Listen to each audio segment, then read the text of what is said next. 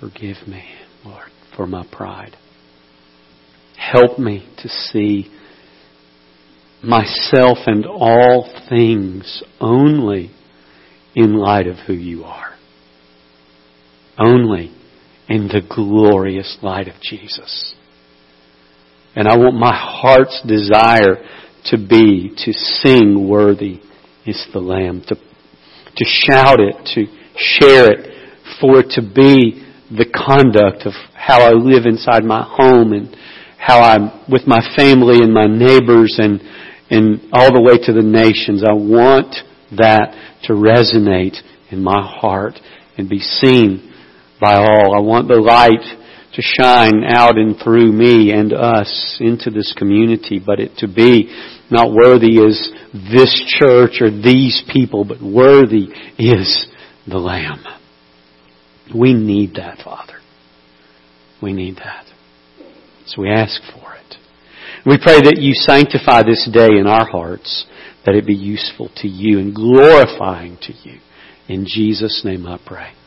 Amen. Please be seated. What a delight and joy to be with you on the day of ingathering when we are coming together to rejoice in the abundance that God has given us and to pour that out here and to share it with others and to let it be a part of who we are.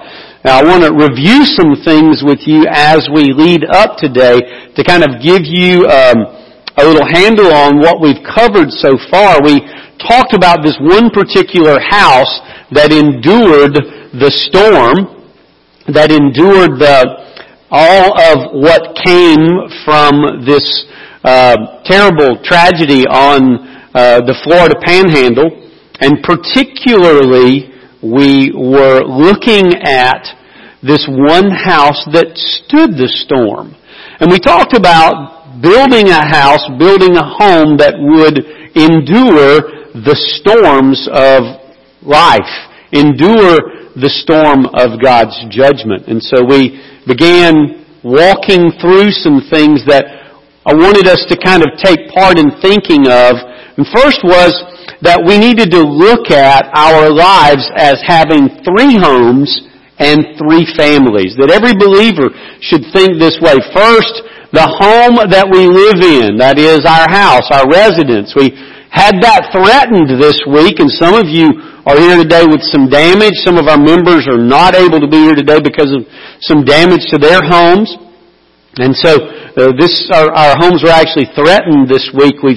So many of you have been working at your neighbors and working down at LC and other places. We had the privilege of working with our neighbors this week on 2 days. We're going to do again tomorrow for a 3rd day, just trying to bless our neighbors in our neighborhood to let them know of the love of the Lord. I had an opportunity yesterday. One of our neighbors came up to me, and I was working in another neighbor's yard, and he said, well, you know, you're doing a whole lot of work here for a rick of wood. And I said, I'm not doing it for the wood, I'm doing it for the neighbors. The whole point is that we are to love our neighbors as ourselves, and I can think of the number of times God has sent neighbors to rescue me, and it was really funny because I was reading in the Proverbs this week, and one of the particular Proverbs that I was reading said, when there's trouble, don't go far away to your brother. And then it says, better is a neighbor who is near than a brother who is far away. And I thought, I'm going to practice that this week. And God, through this tornado, gave me the opportunity to put it to work, particularly in the lives of some folks I've been praying for in my neighborhood. And so I was really delighted what God brought about through even this storm.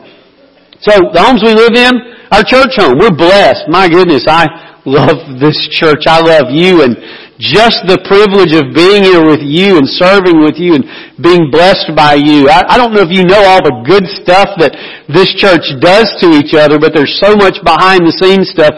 Tuesday we came in and the staff was just overloaded with an abundance of food for breakfast because one of the Sunday school classes just decided to just kind of load up on the staff with wonderful variety of home-cooked things, and we were able to share it with everybody. There was so much. We were giving it to folks who were coming in and visiting. We were giving it to the Mother's Day out. It was really great to be able to just rejoice. You guys are a blessing, and I watch you love on each other day after day and week after week, and it's just a beautiful sight. And we also have an eternal home. We're all prepping and getting ready to head there, and we are going together to that glorious place in the presence of Jesus where we will spend eternity together. I'm pretty fired up about that. And I'm looking forward to the goodness and glory of that place. I shared with somebody recently, I'm looking forward to know what it feels like not to be anxious anymore. I've felt anxious since I was in about second grade, and I'm really going to be happy to not know anxiety anymore. I'm looking forward to that. So that eternal home thing thrills my heart. 3 families. Of course, there's your home, your relative family.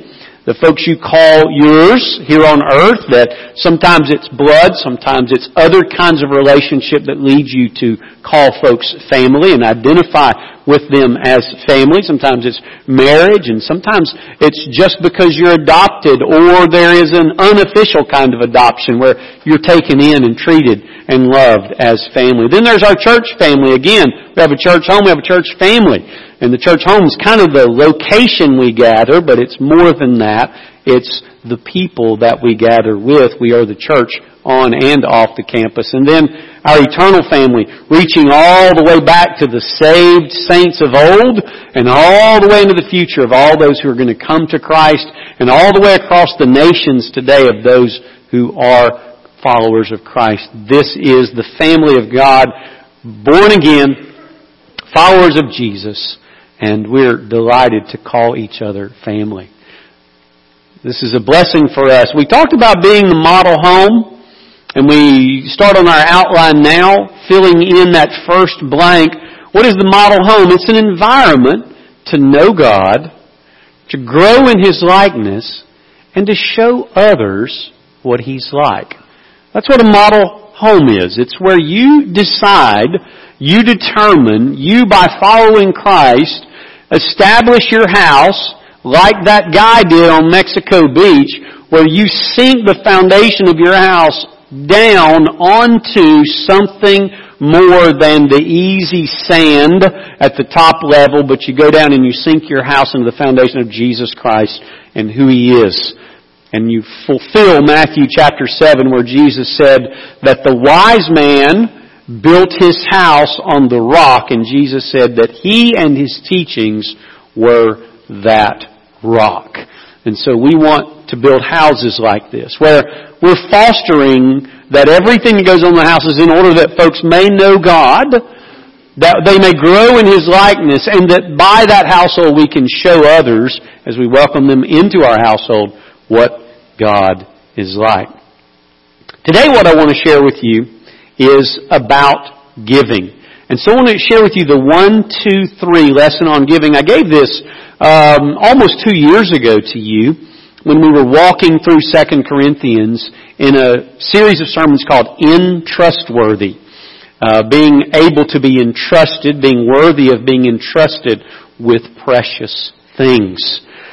And so I want to walk through that with you today to kind of help you lay hold of why the issue of giving is such an important topic in the life of Jesus. He spoke more about money than He did about heaven. He spoke more about money than He did about hell. And so He knew that often the influence of money, the stuff, more than just money, material things, has the power to sway our souls and direct their paths. So much so that we can get our treasures mixed up and lay them all up on earth and end up missing eternity and eternal life because of our love for the immediate. If you were in Sunday school today, you saw a lesson about that. And that lesson was that Esau was so interested in the immediate that he gave up what was lasting and what was future. The book of Hebrews in chapter 12 talks about the foolishness of Esau because he sold his birthright for one meal and cashed in the future for something very, very temporal.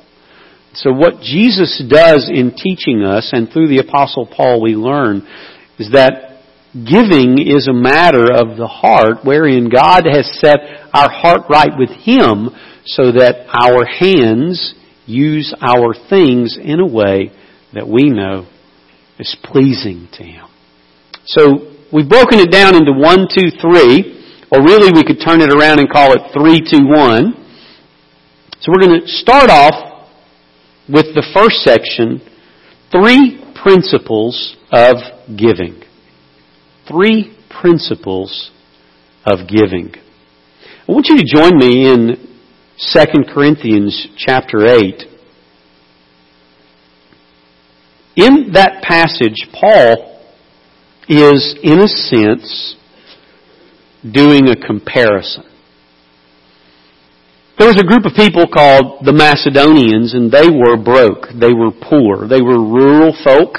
They had very little, and they were not wealthy in any way. In fact, when Steve read this, it just reminded me of how broke they were. If you go to chapter 8 of 2 Corinthians, verse 1, "Now, brethren, we wish to make known to you the grace of God, which has been given in the churches of Macedonia, that in a great ordeal of affliction their abundance of joy and their deep poverty overflowed in the wealth of their liberality." Well, what Paul's talking about is he's saying to the Corinthians, you know, you're reasonably well off. Most of you Corinthians have a little more than you need. But I'm going to tell you a story about some folks who have less than they need. And even though they have less than they need, they were still willing to give out of their need. And he's saying that they had such joy in Christ that it was easy for them to give. Now, this is different than so much of how giving is postured today. The prosperity gospel is trying to get you to give $100 so that God will give you $1,000 back. The guilt motivators are trying to get you to give out of guilt so that you can kind of get this monkey off your back that's kind of gnawing at you and always bothering you because you feel guilty for the things you own. And if you'll give a certain amount, you won't feel guilty for having the nice stuff that you have. There's all kinds of ways that people try to get you to give. The Bible doesn't teach in those ways. The Bible teaches that giving is such a matter of a joyful heart that there's this unique statement in 2 Corinthians. Now you and I know from John 3:16, what's God's general disposition towards the world? What is it? God so loved. Yeah, we get that. We know that. But I want you to think, in light of a verse that probably is foundational in our evangelism and certainly in Southern Baptist life, one of the most cherished verses we'll ever quote, that you get another taste of God's love in 2 Corinthians chapter 9 where it says, God loves a cheerful giver. That there is a very unique disposition that God has towards people who give freely, joyfully, cheerfully towards Him. You don't hear that quoted as much as John 3:16. Because it kind of gets into our lives a little differently than John 3:16. John 3:16 is all about what is coming toward us, but 2 Corinthians chapter 9 is about this kind of thing that flows out of us.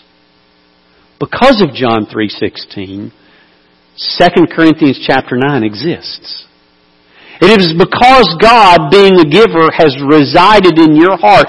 He gives you the capacity to become a cheerful giver just like Him. God cheerfully gave His Son. He did so because He loves you. God didn't begrudgingly send Jesus. He planned it before you were born. He planned it before the world was created.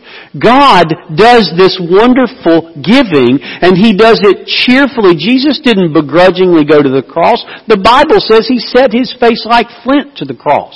He determined that that's where He was going to go. And so when we hear God loves a cheerful giver, it's because the disposition of God has entered our heart and given us a particular disposition about giving so that we're just like God.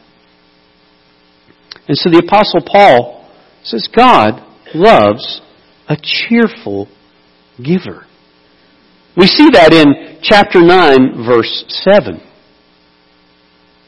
It's not grudgingly, it's not under compulsion, it's not manipulatively.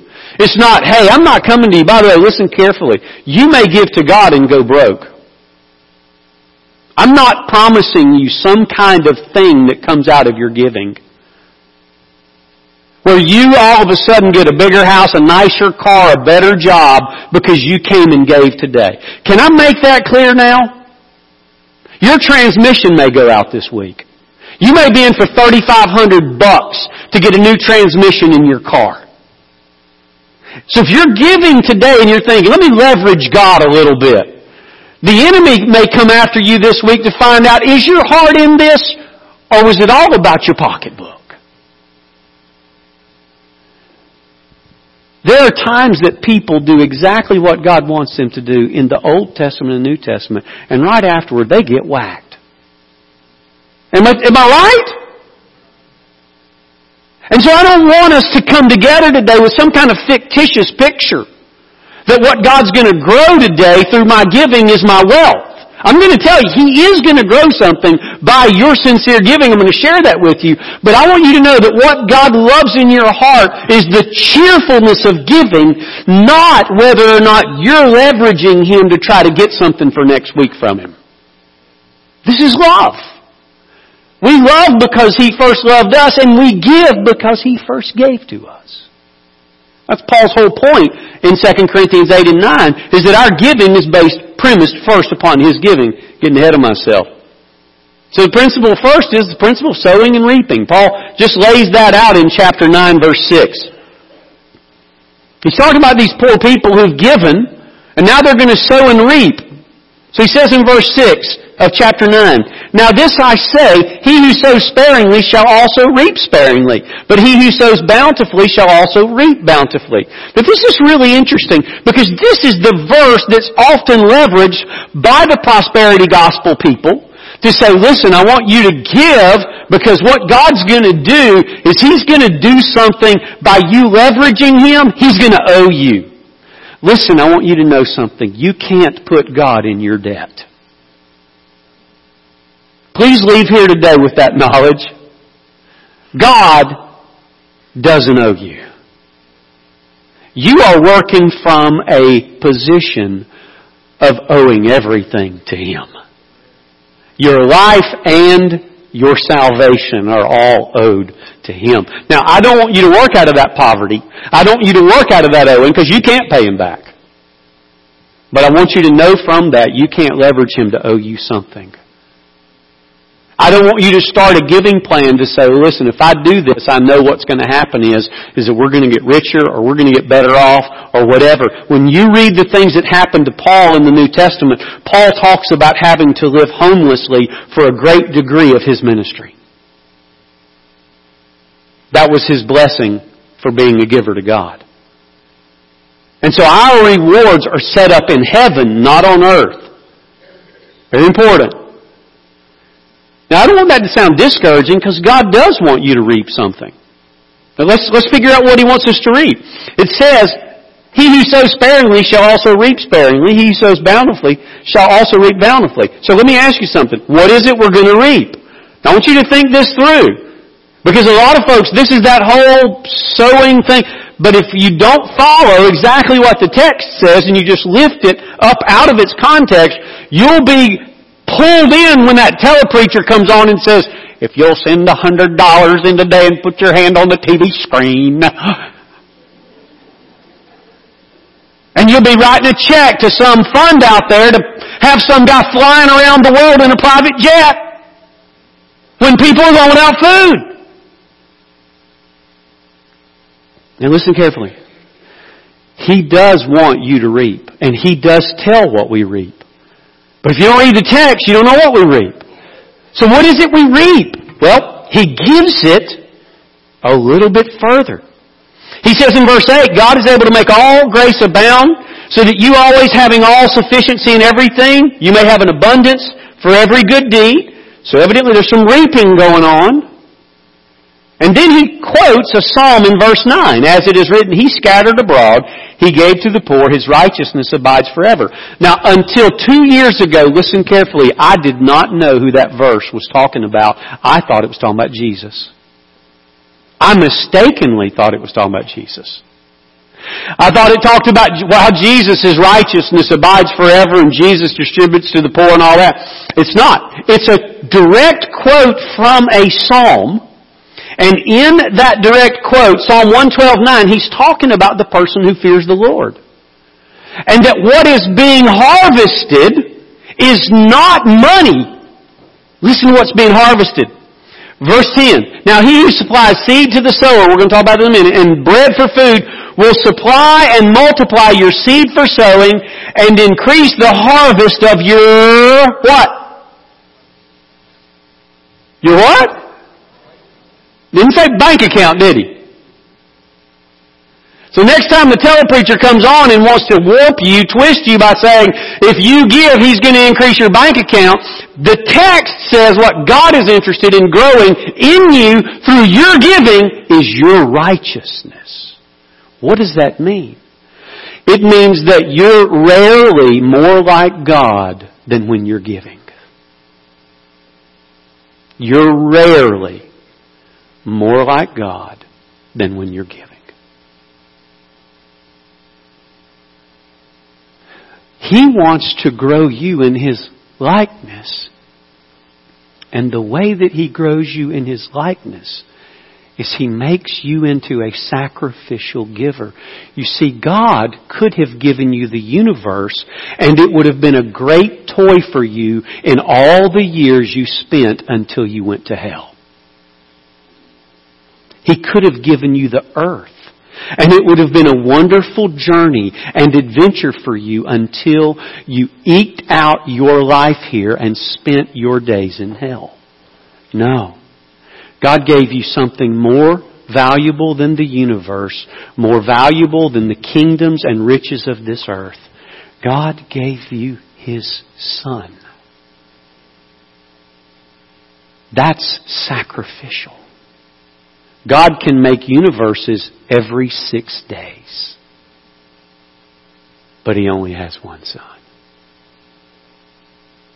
And so when you determine to be a giver, you determine to show yourself to be like God. And what God grows is your righteousness, not your self-righteousness.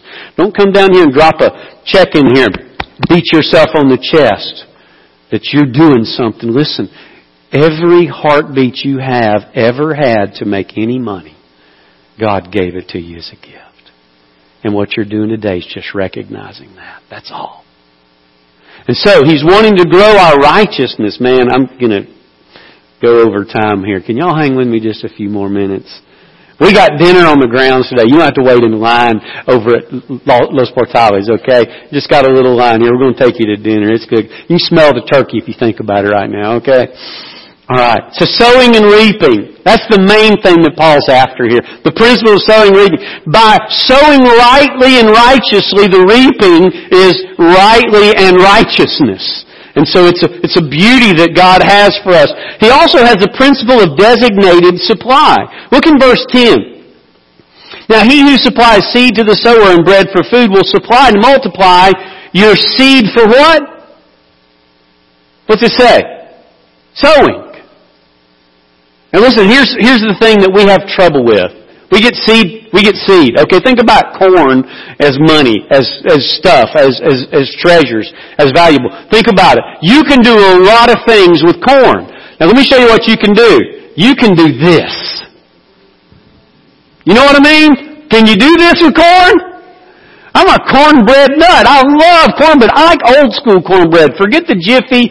Don't give me sweet in it. I want cornbread that's just old school. I mean cast iron pan. My mama used to make it. I remember her sliding that cast iron pan out in the rack of the oven because she preheated it so it'd get a good crispy crust, and then pouring the cornmeal mix on into it and hearing it go psst. And then sliding that thing back in, I'm sitting there going, oh, bring it. And I just ate butter on it. That's all I needed. Just butter and cornbread. Alright, you can not only do that, you can go and do this. Nachos, baby. Corn chip delight. This is the whole reason that God let us have corn chips, is to have nachos. Alright? Or you can go a step further and go this route. Yes! Alright? Crawfish with the bull corn. I honestly think it's about my favorite part of it. Gets real spicy. You get a couple of bites of corn and your lips go numb. You know what I'm talking about? Oh man. Or in a few minutes you could be dining on what? This. We got some cornbread dressing cooking right across the way. Y'all hungry yet? My mouth's watering right now. Choke on my own spit.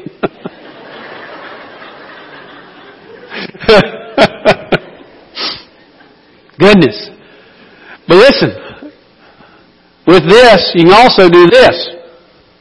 You gotta determine, is your corn for planting so you can get more corn, or is your corn for eating? The principle of designated supply is this. God did not give you all your corn to eat. Part of what He's giving you is to sow. Listen to it. Verse 10. Now he who supplies seed to the sower and bread for food. Okay? That means part of what God gives me when I get paid or when I inherit or when I get money from investments, part of what I have is to eat. Okay? That means I get, but part of it is to sow. And the increase here is the increase for sowing. It says it there, verse 10. Now he who supplies seed to the sower and bread for food, okay? That's the two ways that you use what you get. You make cornbread with it, or you can set it aside to plant it. Alright? You have to know the balance. How much of what God gave you was for you to eat, and how much was for you to give? I think this is the most important decision outside of salvation that each of us will make. Because it will determine how we live. It will determine our standard of living. And it will also set us up to give account to God for how we used what He gave us. Remember the guy, the rich man who said, I'll just build bigger barns. I got too much seed, so I'm just going to build bigger barns so I can store my seed. I'll just put more grain in. God said, you fool, your soul is required of you tonight. Now who's going to get what you saved up? And then He says, so it is toward people who are not rich towards God. And so we have to determine, and so we have a decision to make as we work this out. Do we go out and plant this and make a field of it, or do we just eat it?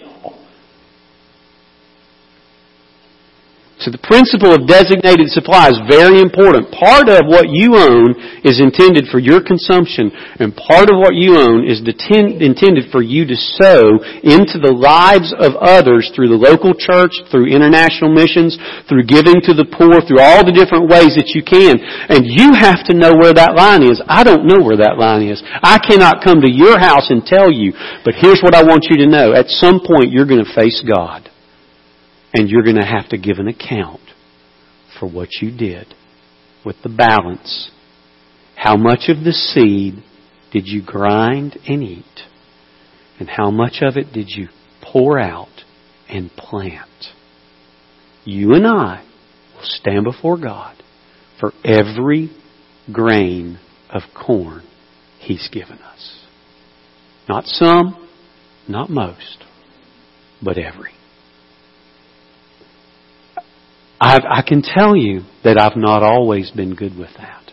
I shared with you a few weeks ago some of my own journey in struggling with it. Finally, the principle of equality. Then we're going to talk about two more things. Hang with me. The principle of equality is found in verse 13 of chapter 8. It says, for this is not for the ease of others and for your affliction.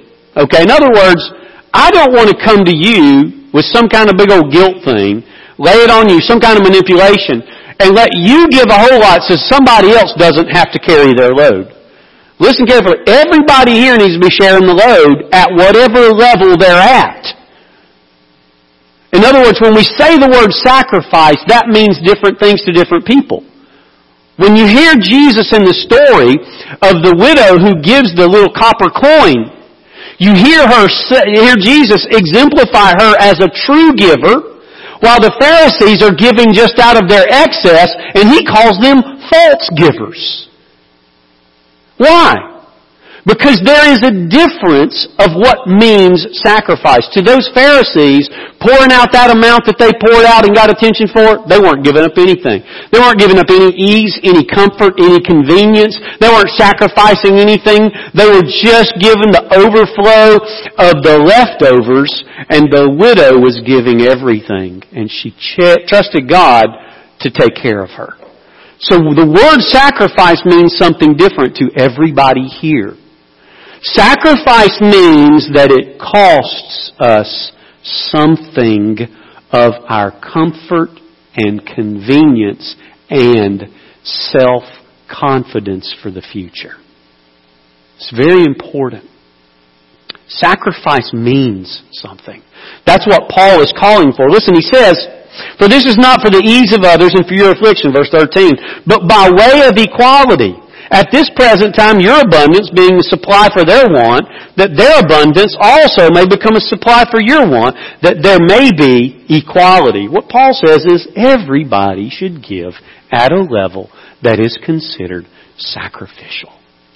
I remember getting ready for an Ecuador trip a long time ago, 15, 16 years ago. Senior adult lady lived across the street from me, just a precious lady. She was on a very limited income, and I was standing in my yard, and she motioned for me to come over. She met me halfway in the middle of the street. I'm choking on my spit. I said it, and my mouth still watering over the cornbread dressing. I'm sorry. Swallow. Okay, there we go. She meets me in the middle of the street, and her hands are trembling. And not from age. They're trembling because she's excited. And she opens a little envelope, and her hands are trembling, and tears start to run. She said, I want you to have this to help somebody, in some of our early work in Ecuador, help somebody go to Ecuador. And she said this, she said, I had $20 extra each month for the last 5 months. And here's $100 for you. Will you give it to somebody and go to Ecuador? That's sacrifice. That's sacrifice. All I had left those 5 months was $20. Here you go. That's sacrifice. That's what it looks like. And so she was willing to have some discomfort for that to happen. Did anybody demand that of her? Absolutely not. That was a cheerful heart willing to give. Her hands trembling were joy of doing what God had moved in her heart to do. So it's not about one carrying the load and the other not. Each gift is important. Let's finish up. Twofold purpose in giving. Pretty simple. One, it's meeting the needs of others. When you give to this capital campaign and when you give your regular giving, you're meeting the needs of others. You know, we're able to provide counseling here among our pastoral staff for free and not charge anybody. We counsel with a number of people weekly. Your staff is able to do that. Your pastor is able to do that. And we're able to refer, and actually we have church members who will help with those referrals when we do have to go to a licensed professional. But we're able to do those things because you give. You are supporting so many dozens of ministries. I can't even tell you about all of them that you do by your regular giving. By providing this facility, the worship, all of the things that go on this campus as we gather, the training, the teaching. You're a part of every bit of that. Meeting the needs of others globally. 10% of all of our offerings go off to the cooperative program. Part of that goes to Baptist Global Response that's working all over the world in disasters. Part of it goes to disaster relief work in Louisiana. Part of it goes to other kinds of missions and ministry, the International Mission Board, the North American Mission Board. Your giving is helping the needs of others, and also your capital campaign giving will work on this campus and through Project Hope to meet the needs of others. This is a simple one. Paul says it so clearly here when he lays it out in 2 Corinthians chapter 9, verse 12, when he says, "For if the readiness is present, it is acceptable according to what a man has, not according to what he does not have." In other words, as you're pouring out, and go to chapter 9, verse 12, "For the ministry of the service is not only fully supplying the needs of the saints, but also overflowing through many thanksgiving." You're meeting the needs of the saints. There are a number of people that sit among you that you've helped to make a house payment when things got bad. You've helped them make a car payment. You've kept their utilities on in a bad time. They're sitting right here with us. You've put food on their table. You'll never know who they were because our benevolence committee took care of those things privately. You are so helpful to the needs of others, and it is a beautiful, beautiful thing. The second purpose in giving is thanksgiving and glory to God. That's what we do. That's why the kind of offering that we're patterning today after is called a heave offering, where you're lifting something up to God to say, "You are glorious and I am thankful and I'm giving this in a way that I know that you would be pleased with what I'm putting in front of you." It recognizes how glorious that you are. The final thing I want to share with you today is the fundamental motive under everything. The fundamental motive under everything is that there's a gospel-centered prompt. In other words, something is prompting us to our giving. I don't want you to give out of guilt. That's not good. Because what it does is it gives you a false sense that things are okay. You come in guilty about something you bought. You overspend on something. You come in guilty about how you've been living. And you say, "Well, I'll make up for that." Listen, there's only one answer to your guilt. It is Jesus living and dying for your sins. That's the only way your guilt can be relieved. And if you give out of guilt to try to relieve your guilt, you're giving yourself a false sense of what it takes to redeem your soul. Money cannot redeem your soul. Only the precious blood of Jesus, slain on the cross, raised from the dead, that's the only relief of our guilt. I don't want you to give to leverage God either. I shared that with you already. I don't want you to be motivated by greed, saying, "Here's what I'm going to do. If I do this, I'll get recognition from God or I'll get recognition from men." Listen, that whole Ananias and Sapphira thing scares me on a day like today. Y'all with me? They gave on a day like this and laid it at the apostles' feet, and the Lord knew they were bluffing, and He took their lives. I don't want you coming up here bluffing with God today. All right? Please. I don't want to do a funeral this week. But what is that gospel-centered prompt? It's simple. The grace, giving, and gift of our Lord Jesus Christ. Paul gives it right in the heart of the teaching in chapter 8. He says, verse 9. Chapter 8, verse 9. "For you know the grace of our Lord Jesus, that though He was rich, yet for your sakes," what did He become? What's it say? Poor. Jesus laid aside all of His wealth and riches, and He stepped out of heaven, stepped into human skin, and lived an impoverished life on earth for your sake. He did that. He laid aside His wealth in order, He owns everything. And on earth, He owned little. Almost nothing. Remember, the Son of Man has no place to lay His head? He says, listen to the whole thing. "Yet that though He was rich, yet for your sake He became poor, that you through His poverty might become rich." Well, that's how you became rich. You're rich in the inheritance of God, inheriting the kingdom in the universe, all as a result of Jesus' work. So I'm going to ask you to bow with me for a moment and ponder a couple of things. Don't bow yet. Let's get our picture back up first. Every one of you come today with an amount of seed that you own. God's lent it to you. After He lent it to you, He put you in charge of it. He made you a steward of it. All your possessions, your bank accounts, your money, your home, your car, your savings, your stock, everything. God's lent all of that to you, and it can be represented by this corn on the screen. And you have to choose what you're going to do with that corn. You can choose to, you can choose to eat it, or you can choose to invest it in others so that it will grow your righteousness. You have choice. I don't want to twist your arm or something, but I want you to understand you are choosing right now what you're going to do with all your corn. You were choosing that yesterday, you were choosing it the day before, you'll be choosing it tomorrow. It's not just a one-time thing. We're not looking for just this moment burst of, I want to run up here and put something in the basket. That's not what I want. But I want you to know that I'm going to answer and you're going to answer for every little grain of corn that God has given us. And whether we used it to ingest it or we used it to invest it. And today is a day when I'm asking you to do this. I'm asking you to sow. I'm asking you to invest. And when you give today, that's what we're doing. We're investing. I don't know how God's going to grow your righteousness out of it. I don't know what He's going to teach you, what He's going to make of you from it. But I do believe that if with a cheerful heart, a clean conscience, you come today and you give, I believe somehow God is going to use it for your growth because that's what He says in His Word. And so if you'll bow with me for a moment, I'm going to ask you to consider coming forward in a moment.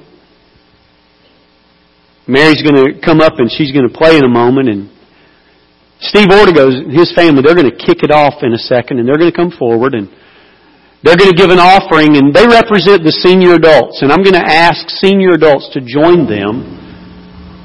And so we're going to pray right now. Father, in the name of Jesus, as we begin our giving today, I want to honor You. I'm a real punk, Lord, and there are times when my pride gets messed up and it gets into my preaching, it gets into my living. But right now I just want to empty myself before You and ask You to honor Yourself today in this congregation by our giving. And to be glorified in our midst by our love for You and for each other. In Jesus' name. Now I'm going to ask that Steve and Linda, y'all come. And if you're a senior adult and you're wanting to give to this, I want you to follow them and come on and let the senior adults lead the way, remembering and celebrating our past. And so if you call yourself a senior adult and willing to admit it, y'all come on, follow the Ortegos and come and give your gift into the basket. If you want to give privately, we will let you do that afterwards. But thank God for His church and for the senior adults who've led the way for years and years among us and are doing so today. What a glorious gift to us are our senior adults. Y'all look around, young'uns. This is a sweet, sweet gift to our church, being led by these folks who've been doing this for years and years. Not just a momentary thing, but a pattern of their sacrificial lives. Boy, I thank God for them. Amen. How sweet. Praise the Lord.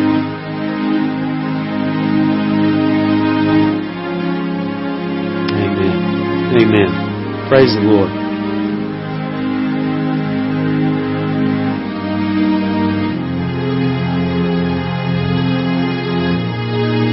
How sweet. Now, y'all don't exit yet. Stay with us a minute because we need to tell you something before you go to dinner. All right? So y'all hang on just a second. Very good. Now, praise the Lord. Okay. B.J. Colvin's going to come and lead his family, the median adults. If you're not quite willing to admit you're a senior adult and you're not really a young adult anymore, join B.J. and his family as they come and give. My family's going to come at this time and give.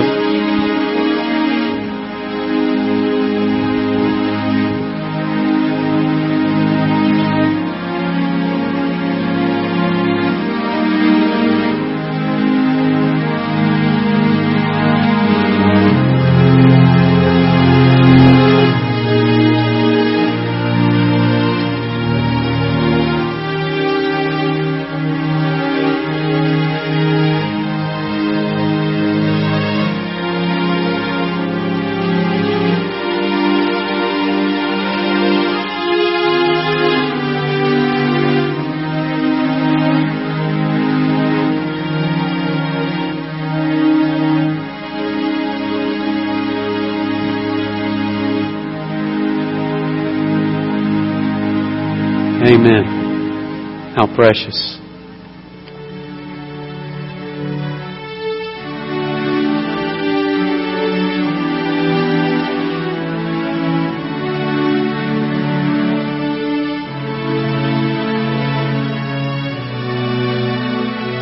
Y'all make sure don't leave yet. We still have our invitation coming. Got some great things happening during our invitation today, so I'm looking forward to that. Y'all hang on with us. The Bridges family, Chris and Maggie, are going to lead for our young adults and our youth and college students. If you'll come forward now, thank you. Love when our college students and youth see the vision of giving and share among us. It's always a beautiful thing. Thank God for our young adults and what God's doing in their lives. How sweet.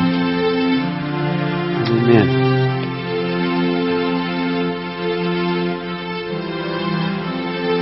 We try to keep them all hidden up in the balcony.